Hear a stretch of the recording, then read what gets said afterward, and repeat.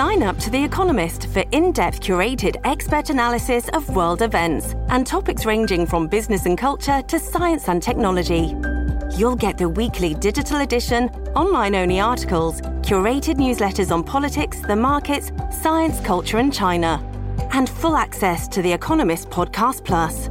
The Economist is independent journalism for independent thinking. Go to economist.com and get your first month free. This episode is brought to you by Shopify. Do you have a point of sale system you can trust, or is it a real POS? You need Shopify for retail. From accepting payments to managing inventory, Shopify POS has everything you need to sell in person. Go to shopify.com/system, all lowercase, to take your retail business to the next level today. That's shopify.com/system. Hello, everybody. This is Marshall Poe. I'm the editor of the New Books Network. NBN listeners like to read books and buy them. So we thought we'd tell you that right now, our friends at Princeton University Press are having a remarkable site-wide sale. You can get 50% off books, including ebooks and audiobooks, with the code 50, F-I-F-T-Y, at checkout until May 31. You can save some real money on Princeton University Press books. I encourage you to go there and check it out.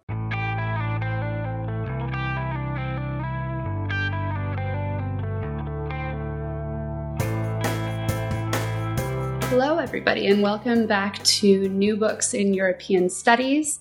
I'm Liz Spraggins, a host of the channel and assistant professor of Spanish at College of the Holy Cross.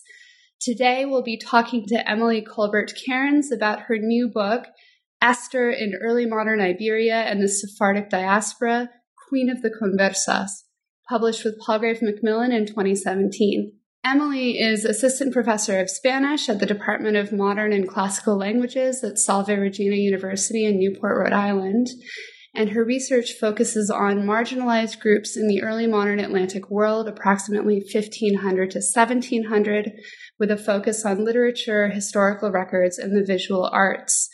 She is published on Converso and crypto-Jewish identity in the early modern period in I Humanista, Chasqui, Cervantes Journal, and Hispanófila. Emily Colbert-Cairns, welcome to the show. Thank you very much. Thanks for having me. It's a pleasure to have you. Emily, I wonder if you could begin the interview by telling us a bit about yourself. Sure. I graduated with a double major in Spanish and math from Hamilton College, and then I did my PhD and master's at the University of California, Irvine. And it was there that I knew I was interested in Jewish populations and women, but my interest in the medieval and early modern came about with my advisor, Michelle Hamilton. I was at the University of Minnesota now, and she really introduced me to texts about thriving populations in Al-Andalus and ideas of tolerance and convivencia. And my interest from undergrad in Jewish populations in Latin America kind of morphed to a transatlantic interest, and moved earlier when I saw all the literature that was out there and the difference in populations at that time.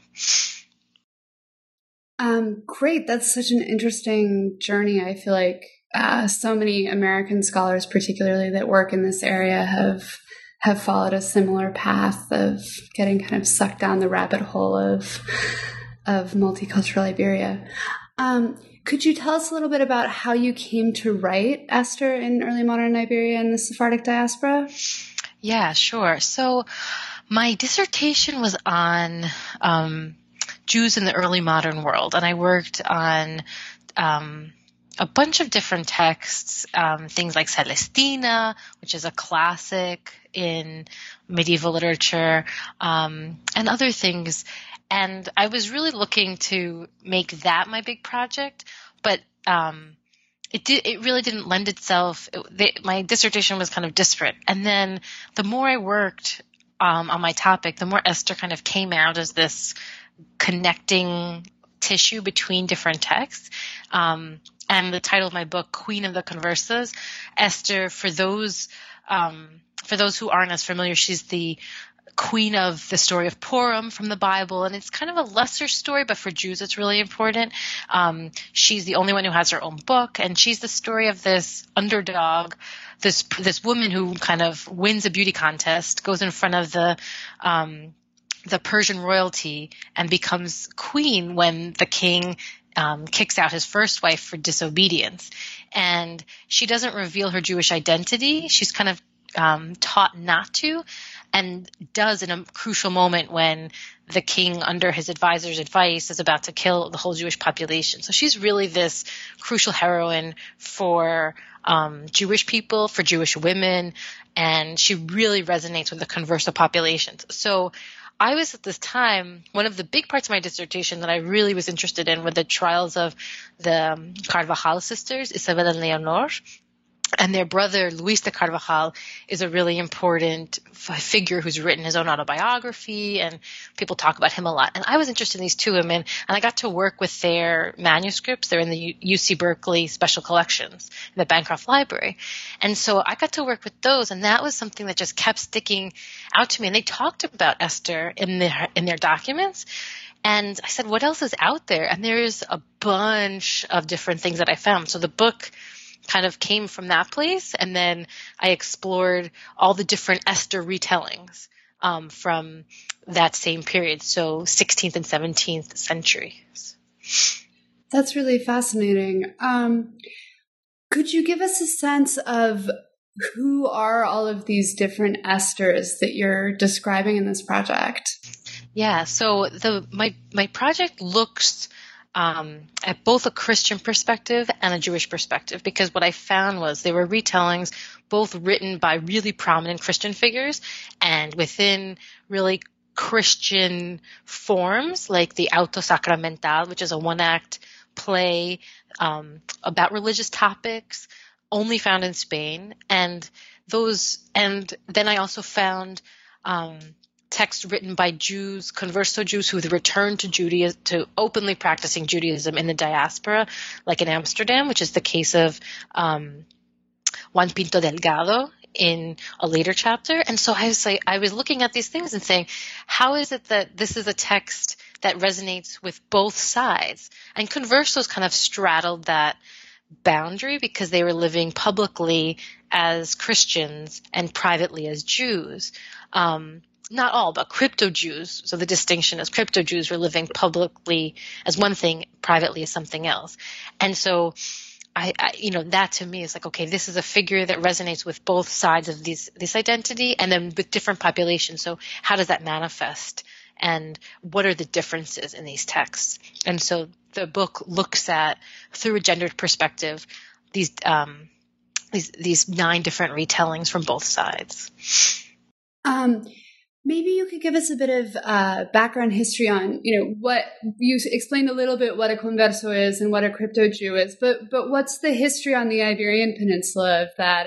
This seems like it's a really fundamental part of your project that at least leads into the 16th century, even if the history starts back in the 14th century. Sure, definitely. So 1391 is this watershed moment, the first mass conversions and attacks on the Jewish population. And there's, for the first time living in Iberia, we have within the same families, we'll have converted Jews or conversos, we'll have and we'll have within those crypto Jews, the ones who continue practicing Judaism, we'll have kind of conversos who are very faithful to their new religion, and these are divided on family lines, and they separated families, and we'll still have Jews and Christians. And they were all living together. 1492 is the moment when Judaism is officially kicked out from the peninsula. Jews are in exile. Anyone who's remained has to convert, and we lose those normative Jews on the peninsula. What then happens is we get the creation of new and old Christians, as that's an emerging, the conversos being new Christians, and old Christians can trace their families back on all sides to Christian grandparents.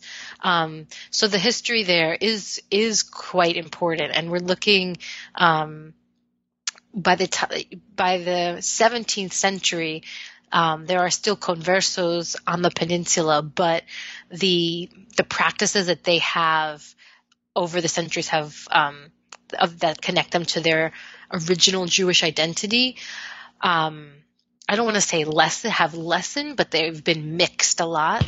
And so when we have a case like Juan Pinto Delgado, Juan Pinto Delgado, who returns to normative practicing Judaism in Amsterdam, his version of what Judaism is very different.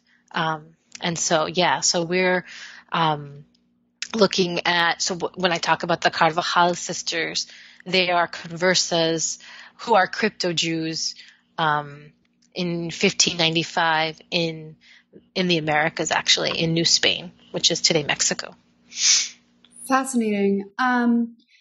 So what was it, just to start at that kind of prehistory, what was it that happened in 1391 that led to this watershed moment? So what was going on the Iberian Peninsula that led to this creation of all of these new categories of converso, new Christian, old Christian? Sure, there was attacks on the Jewish populations, and the first mass pogroms they started in southern Spain, and they would invoke kind of mass conversions upon those practicing Jews, and that's what started. I don't know if I should say the beginning of the end, but it's the beginning of where we see these mixed identities living along the Iberian Peninsula together. Great. So could you maybe talk a little bit about, so you're using these 9 texts as your archive that you're departing from. Could you tell us a little bit about how you arrived at these 9 texts? So you've said that you initially noticed Esther as being this important figure in the Carvajal documents in the Bancroft at Berkeley. How did you come across the next 8? Sure. I just wanted to add something to the last question, if I can go out of order a little bit. Yeah, please. There was an important priest, Vicente Ferrer, that kind of waged this campaign against the Jewish population and wrote treatises against them, and that's what sparked those events that we were just talking about with the first mass conversions. And then going forward to your question, so I had these, I was interested in what was going around these Carvajal women and the Inquisition, what was happening around that they were experiencing.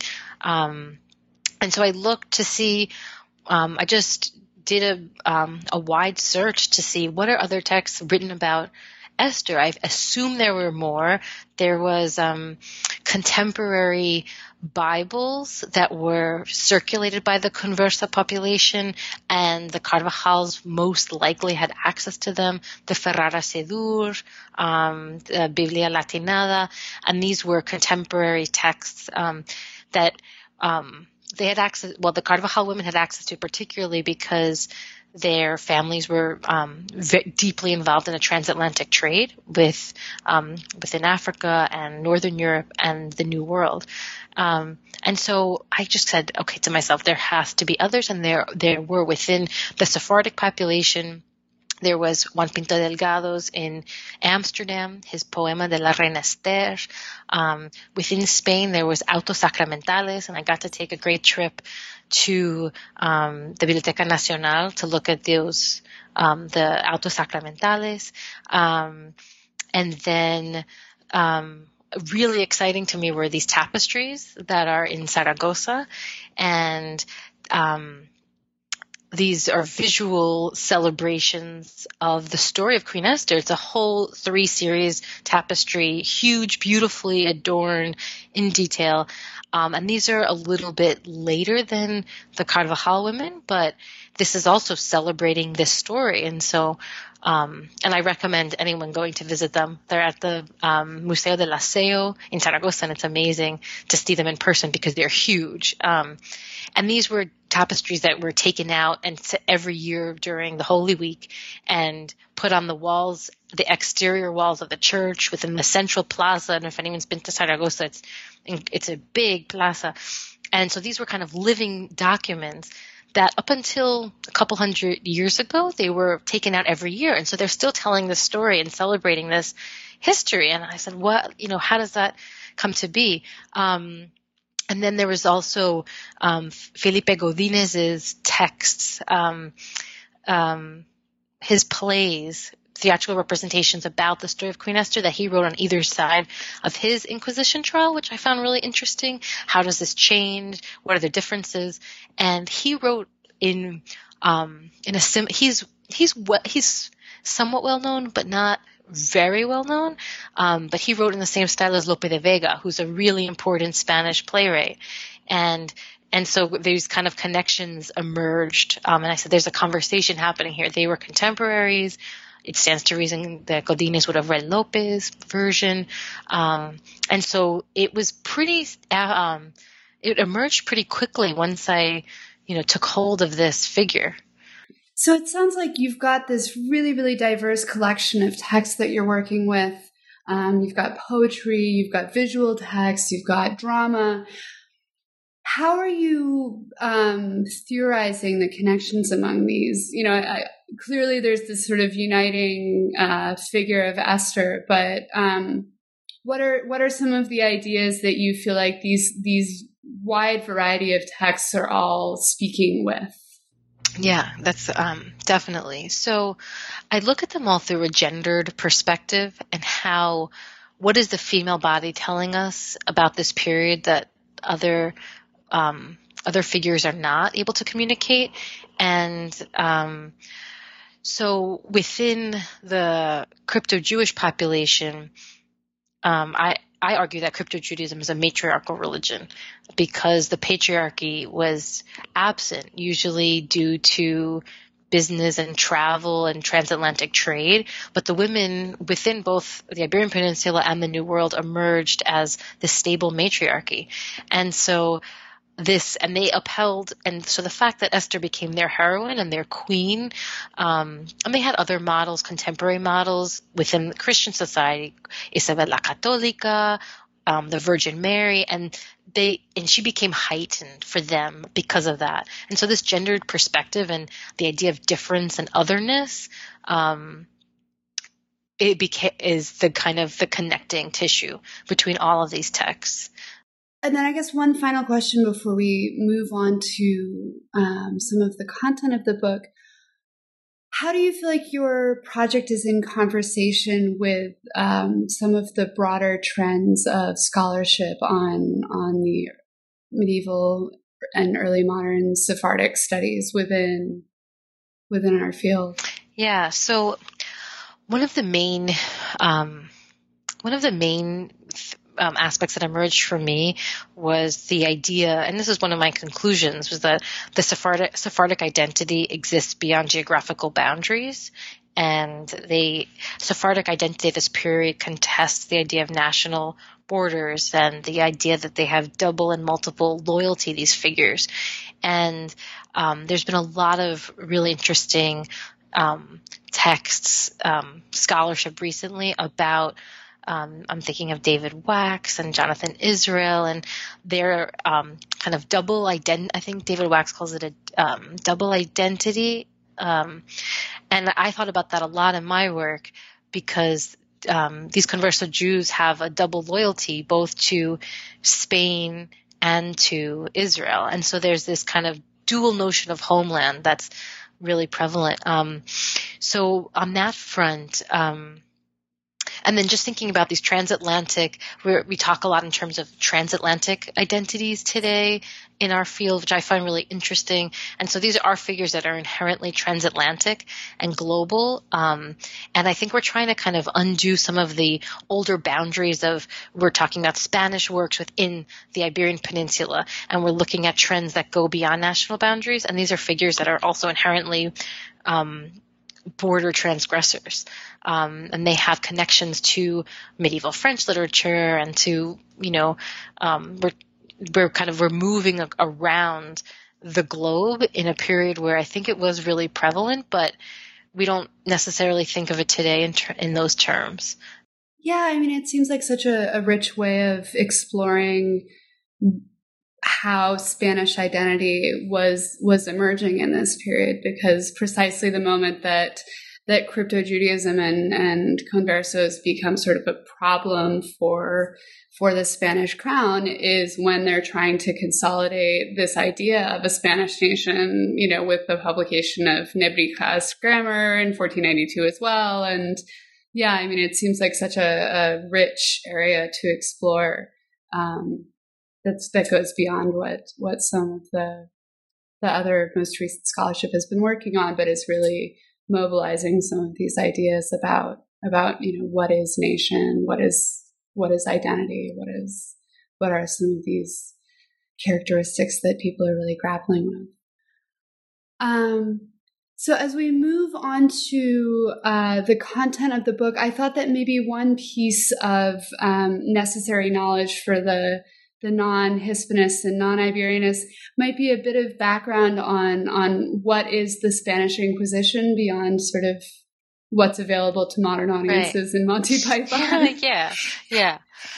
So the Inquisition had the central, the Suprema, or the central organizing body, was in Spain, but they had other centers in the New World. So Mexico, which was called New Spain, Peru, also in Brazil, and Cartagena de India. So there's these different centers in Colombia. There's different centers of the Inquisition.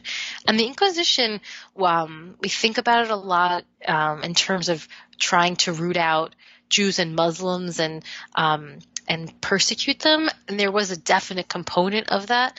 But the Inquisition was also there to this was in the terms of what the inquisitors in the Catholic Church was trying to do, to kind of correct the wrongs of the Spanish populace, of the Catholic believers. And so there also were trials for people who behaved in ways that didn't conform to the Catholic social order. And when I think about it in my work, a lot of it is how did the Inquisition in many ways, they ended up kind of teaching sometimes crypto-Jews about how to be Jewish, because they had a list of different behaviors, eating different foods, observing the Sabbath, fasting on certain days, keeping kosher, or laws of food preparation. And so there was this kind of weird back and forth between prohibitions, but then also teaching people who didn't have access to Jewish beliefs or Jewish practice. They actually ended up teaching them about it too. So that kind of goes back and forth. So the Inquisition and how it functions in my work, the Carvajal women were brought up on Inquisition charges. They came up under two separate trials.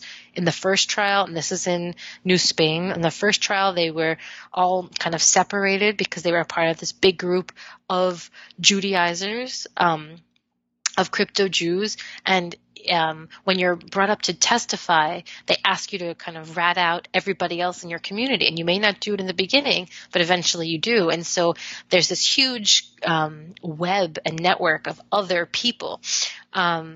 They were all kind of slapped on the wrist, separated, but eventually went back to practicing crypto-Judaism and were brought up on a second trial and ultimately perished and were put to death in an auto de fe, which is the big public execution.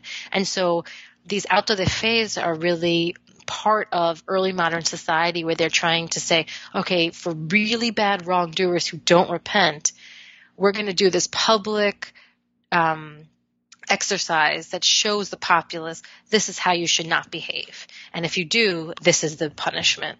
And so that's their sad end. So yeah, when I was working through these documents, when I was thinking about it purely academically, you can get through it. But if you think about, these are people who, were kept in the jail cells for so many months, and what that looked like. So This episode is brought to you by Shopify. Do you have a point of sale system you can trust, or is it a real POS? You need Shopify for retail. From accepting payments to managing inventory, Shopify POS has everything you need to sell in person. Go to shopify.com/system, all lowercase, to take your retail business to the next level today. That's shopify.com/system. Yeah, it's heartbreaking. Speaking of public spectacle and kind of performance, I wonder if you could use an explanation of the auto sacramental to tell us a bit about the argument that you lay out in the chapter you've entitled Esther in Iberia and Constructing a Catholic Nation upon the Judeo-Christian Model. Sure. Yeah. So something that you had said earlier, actually, I'm just about these two different ways of looking at these Esther texts, I think really resonates with that question. In that chapter, we're talking about, and when the conclusion of looking at all of these, the text about Esther from a Christian perspective, is that they're upholding notions of obedience to a really central authoritative power, which is the Catholic kings, and then the Catholic royals being Isabel and Ferdinand, and then later the other Catholic emperors. And kings. And so these autos sacramentales are one-act plays that often were performed, and I couldn't find specific information when these were performed or where, but generally autos sacramentales are performed in front of, as part of big important celebrations. They're plays that are performed for the masses, so many who could have been illiterate, and we're intending to teach norms and values to these people. And so so my question was, what is Esther? How is celebrating a Jewish heroine going to help the Catholic nation? What I found were the aspects that were celebrated were ideas of obedience, and thinking about that gendered lens, female virtue, female obedience also within that schema, and upholding notions of femininity that were really prevalent in that time period, that kind of circumscribed women within set boundaries. And that idea of that public spectacle was centrally important to those types of texts. And so it was kind of the counter, an important counterpoint to texts written by crypto-Jews about their experiences with Esther.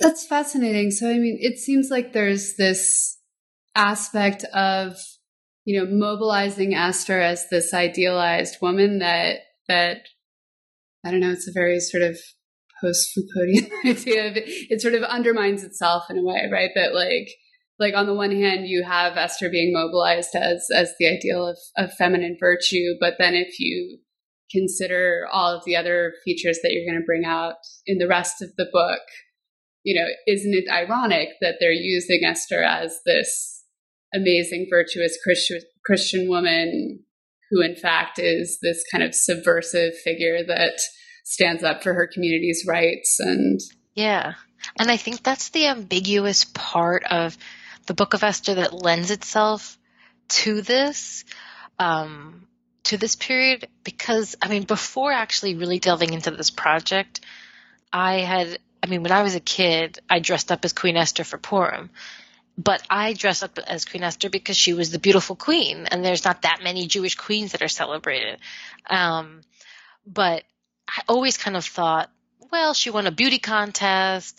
She paraded herself naked. She's not a heroine for women. She's not this exceptional figure.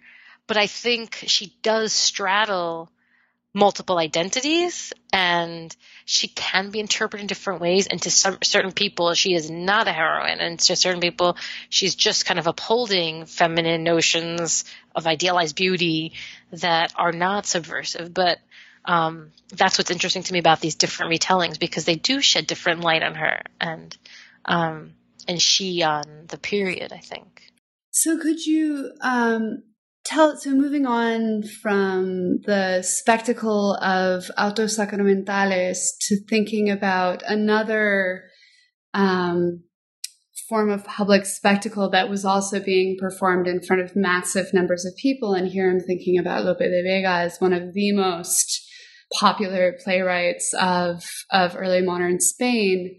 In chapter 3, you move from discussing his play La Hermosa Esther to discussing another set of texts written by a converso who, as you had mentioned previously, at some point would be investigated and punished by the Spanish Inquisition.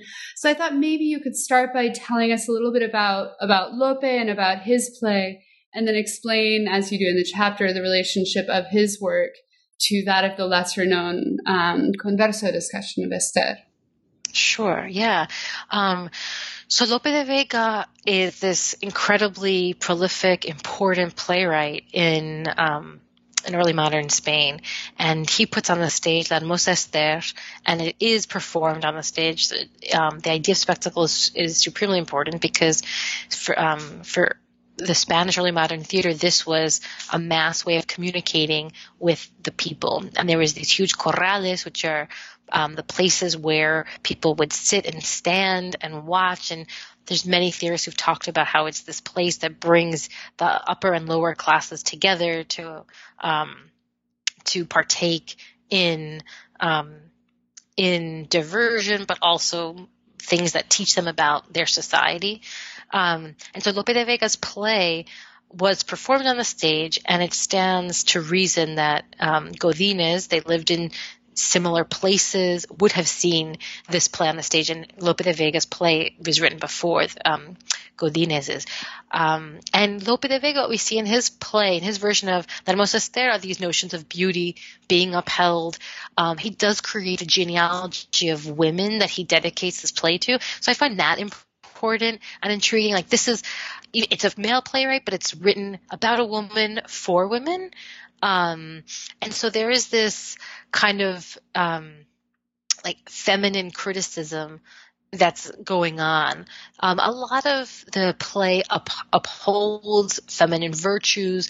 Esther is a beautiful figure, and it kind of maintains that narrative of obedience to the nation state, but it also celebrates a female figure, which does stand out in that period. Godines, his two works, and they're written on either side of his Inquisition trial. It's kind of, the second is really a rewriting of the first.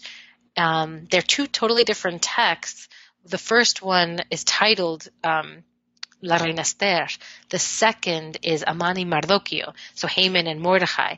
So just from the titles, he's taking away this centrally important female figure, and that is shown throughout the text. And instead, he focuses on these two masculine figures.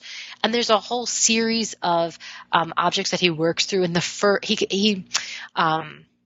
first, it celebrates this Jewish figure and different aspects of her Judaism, and quite blatantly. In the second text, in Aman y Mardoqueo, it's a Christianized version, and we see celebrations of the Virgin Mary in place of Esther, and so it kind of, to me, what it said was he was instructed, Godines was instructed in the correct Catholic way at the time, of how to Christianize his work. Godines was also a priest, so there is something which is pretty common for conversos in general. Converso families, in order to show that they were obedient to the regime and were good Christians, they would encourage a member of their family to join the priesthood. And so Godínez has this interesting background. A couple of his family members were also brought up on Inquisition charges. Some were exiled from Spain and punished in other ways. So there are all of these tensions in the biography of this figure that play out in his texts as well. That's really fascinating. Do you see the Godínez, the second work, as converging to the more sort of hegemonic text of Lope, or is he creating an entirely different sort of image of Esther? I think it becomes more of the hegemonic order mandates of the society, more alongside the autosacramentales. In terms of, in some ways, the first text that Godínez writes, La Reina Esther, dialogues with Lope's text, La Hermosa Esther, because he is celebrating and upholding this female figure and her virtues above all else. But it is interesting to me that there's these three plays written almost around the same time period by a really well-known playwright and then a lesser-known, but about this centrally this figure. So then in the second half of the book, you kind of expand beyond Spain to the Sephardic diaspora. And in the first of these, which you look at in chapter 4, you discuss this instead of a dramatic celebration of Esther, you're now talking about poetic celebrations written by João Pinto Delgado, a converso Jew from Portugal, who you say winds up connecting with the Nação Portuguesa in Amsterdam and then ends up in France. So I thought, again, just to get a little bit of background history, how do we end up with Sephardic Jews in Amsterdam? Why is Pinto Delgado's kind of itinerary through these different European spaces important? Why are there conversos in Portugal at this time that he's writing? Yeah. So the borders between Spain and Portugal at this time were pretty fluid. There was an Inquisition established first in Spain, then later in Portugal, and there was some decrees that allowed Portuguese conversos to kind of return to Spain. So there was this free movement going back and forth. João Pinto Delgado's family was originally from Spain, moved to Portugal, and they were converso Jews. And as we talked about earlier, he kind of was separated from these normative ways of practicing Judaism because we're talking about 100 plus years after the expulsion of the Jews from Iberia. And although the Inquisition happened slightly later in Portugal, we're still a ways away.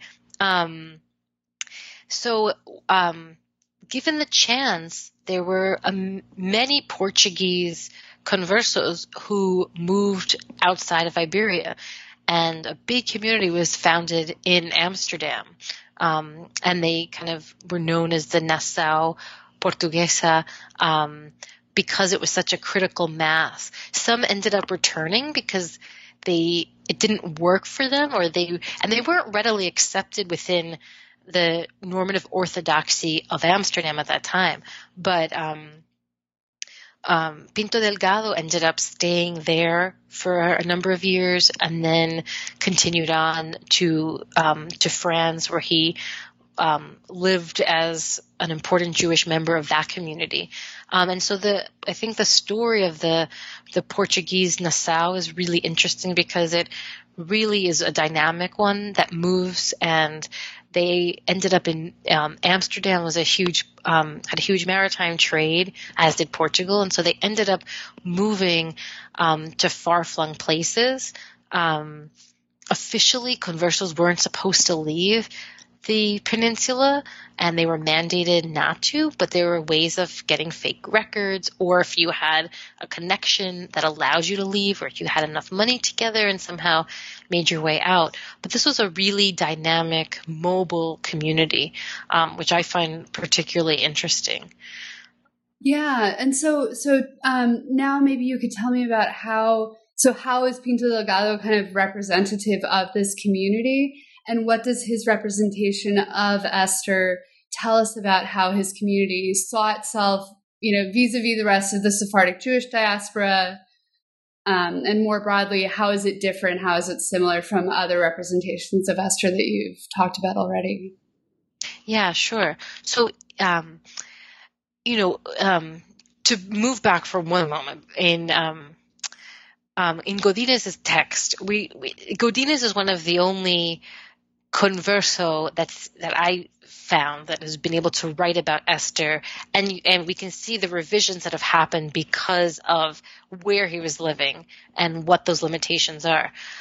Pinto Delgado is now, in a sense, free to write about whatever he wants. He's not within Iberia. He's not within the borders of the peninsula, and he's not within the reach of the Inquisition. And so he is really able to express any ideas of longing, of missing a homeland. And that's what we see in his long poem about Esther. We see the maritime images, the sea features prominently, and this idea of missing home and missing a homeland. And when we talked earlier about this dual notion of homeland for Sephardic Jews being Spain and Israel, or we have this centrally important piece, which is missing home and thinking about home, and this kind of center of Spain that emerges for this author.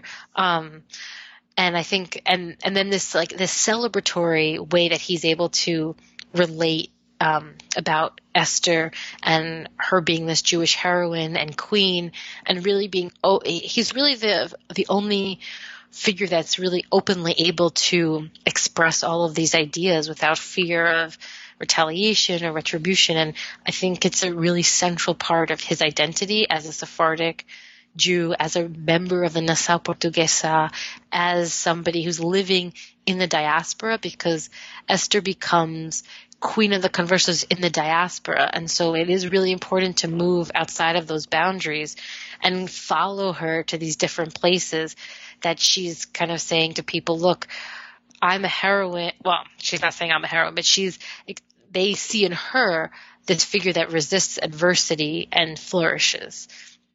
And I think that comes out in his poem, that we can survive and we can move on, and we can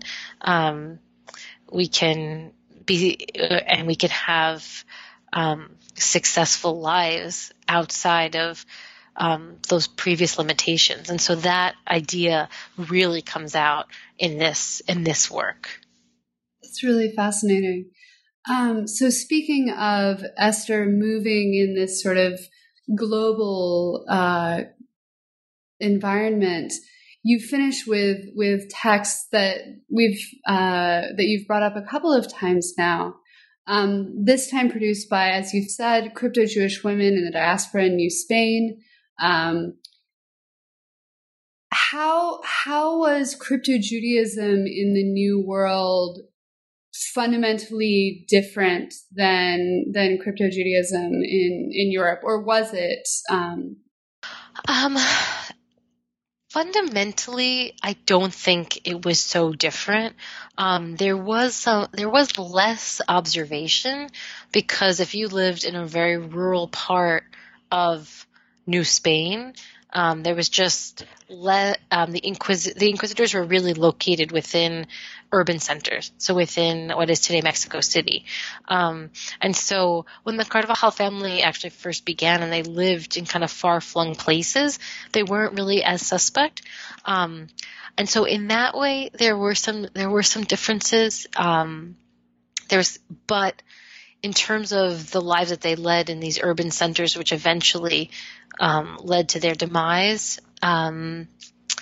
crypto-Judaism really manifested in many parallel ways for women and men across the boundaries. And the dates of when crypto-Judaism flourished the most and when it declined were fairly similar, because these these are people who still, although they were living thousands of miles away, they still had contact with the old world. So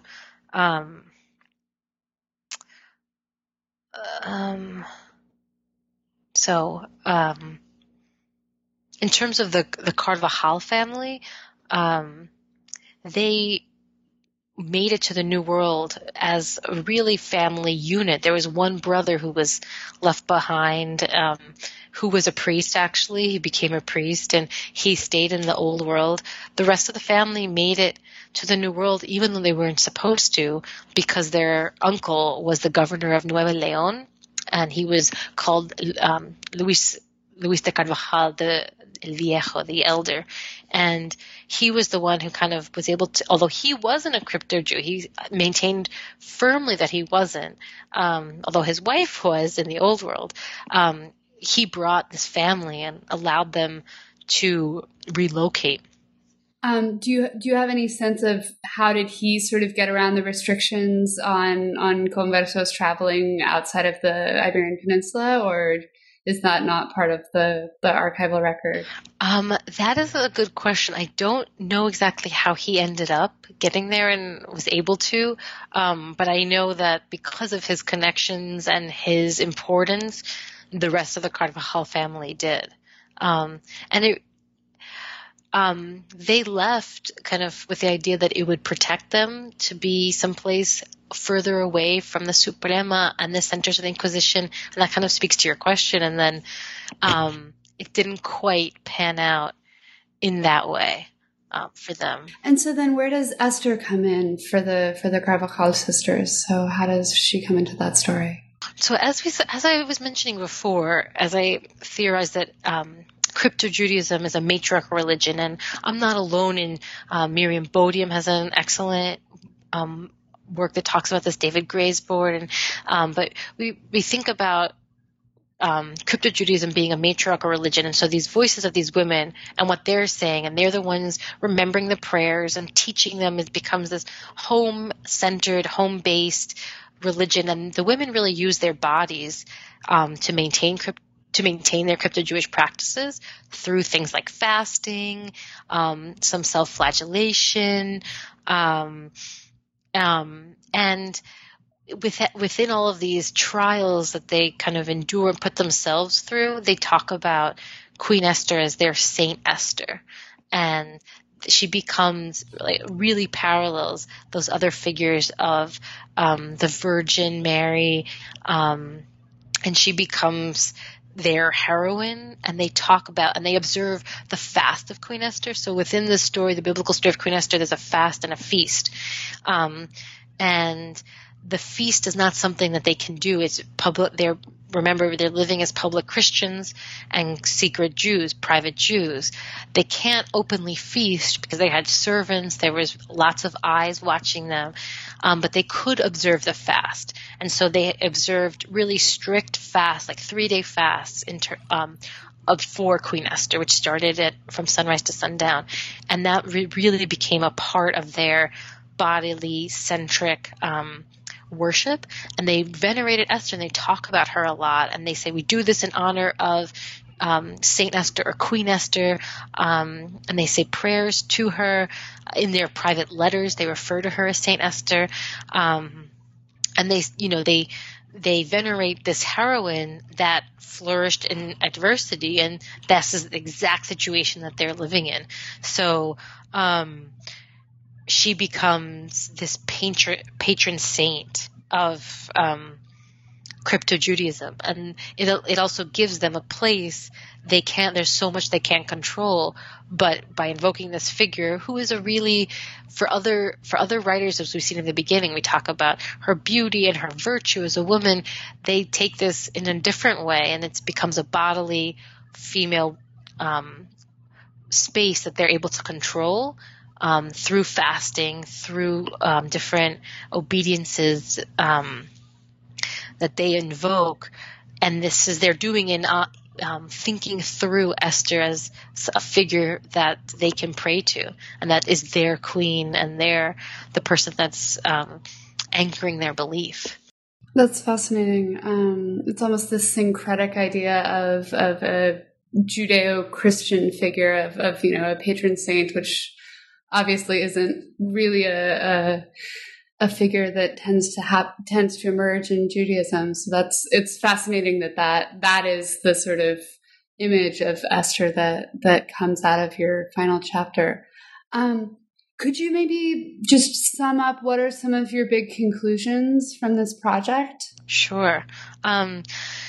So one of the main things I think about is the idea of a Sephardic difference, and that speaks to the female figure, the Sephardic difference being located in the female body, that is a figure that is global, that is a border transgressor. She's I think of Esther as this early modern globetrotter and as a cultural chameleon, and that's something that you just touched on also, this kind of mixed figure that you can't totally separate one from the other, and that's something that the crypto-Jews, they living a public life as one and a private life as other, you can't totally divorce where one begins and the other ends. The idea that another main conclusion is the idea that Sephardic identity exists beyond geographical borders. And as we talked about, the idea of contesting national boundaries is the only option for identity and thinking about identity in new ways. And really just another way of thinking of the 16th, the 15th and the 16th and 17th centuries, and who are the models and the figures that stand out to different people. Esther's not somebody that jumps to the top when we think about Iberia in the 16th and 17th centuries, but she's highly represented and she means a lot of things to different people. Yeah, I mean, it's so wonderful to have such an in-depth study of a woman that was so significant, because I feel like with the exception of Isabel la Católica, there really are the early modern period is such a male-dominated world that it's fascinating to hear such a rich description of a woman that's signified so widely and so globally, and not just on the Iberian Peninsula. So we've taken up a lot of your time today, but before I let you go, I wonder if you could tell us a bit about what you're working on now.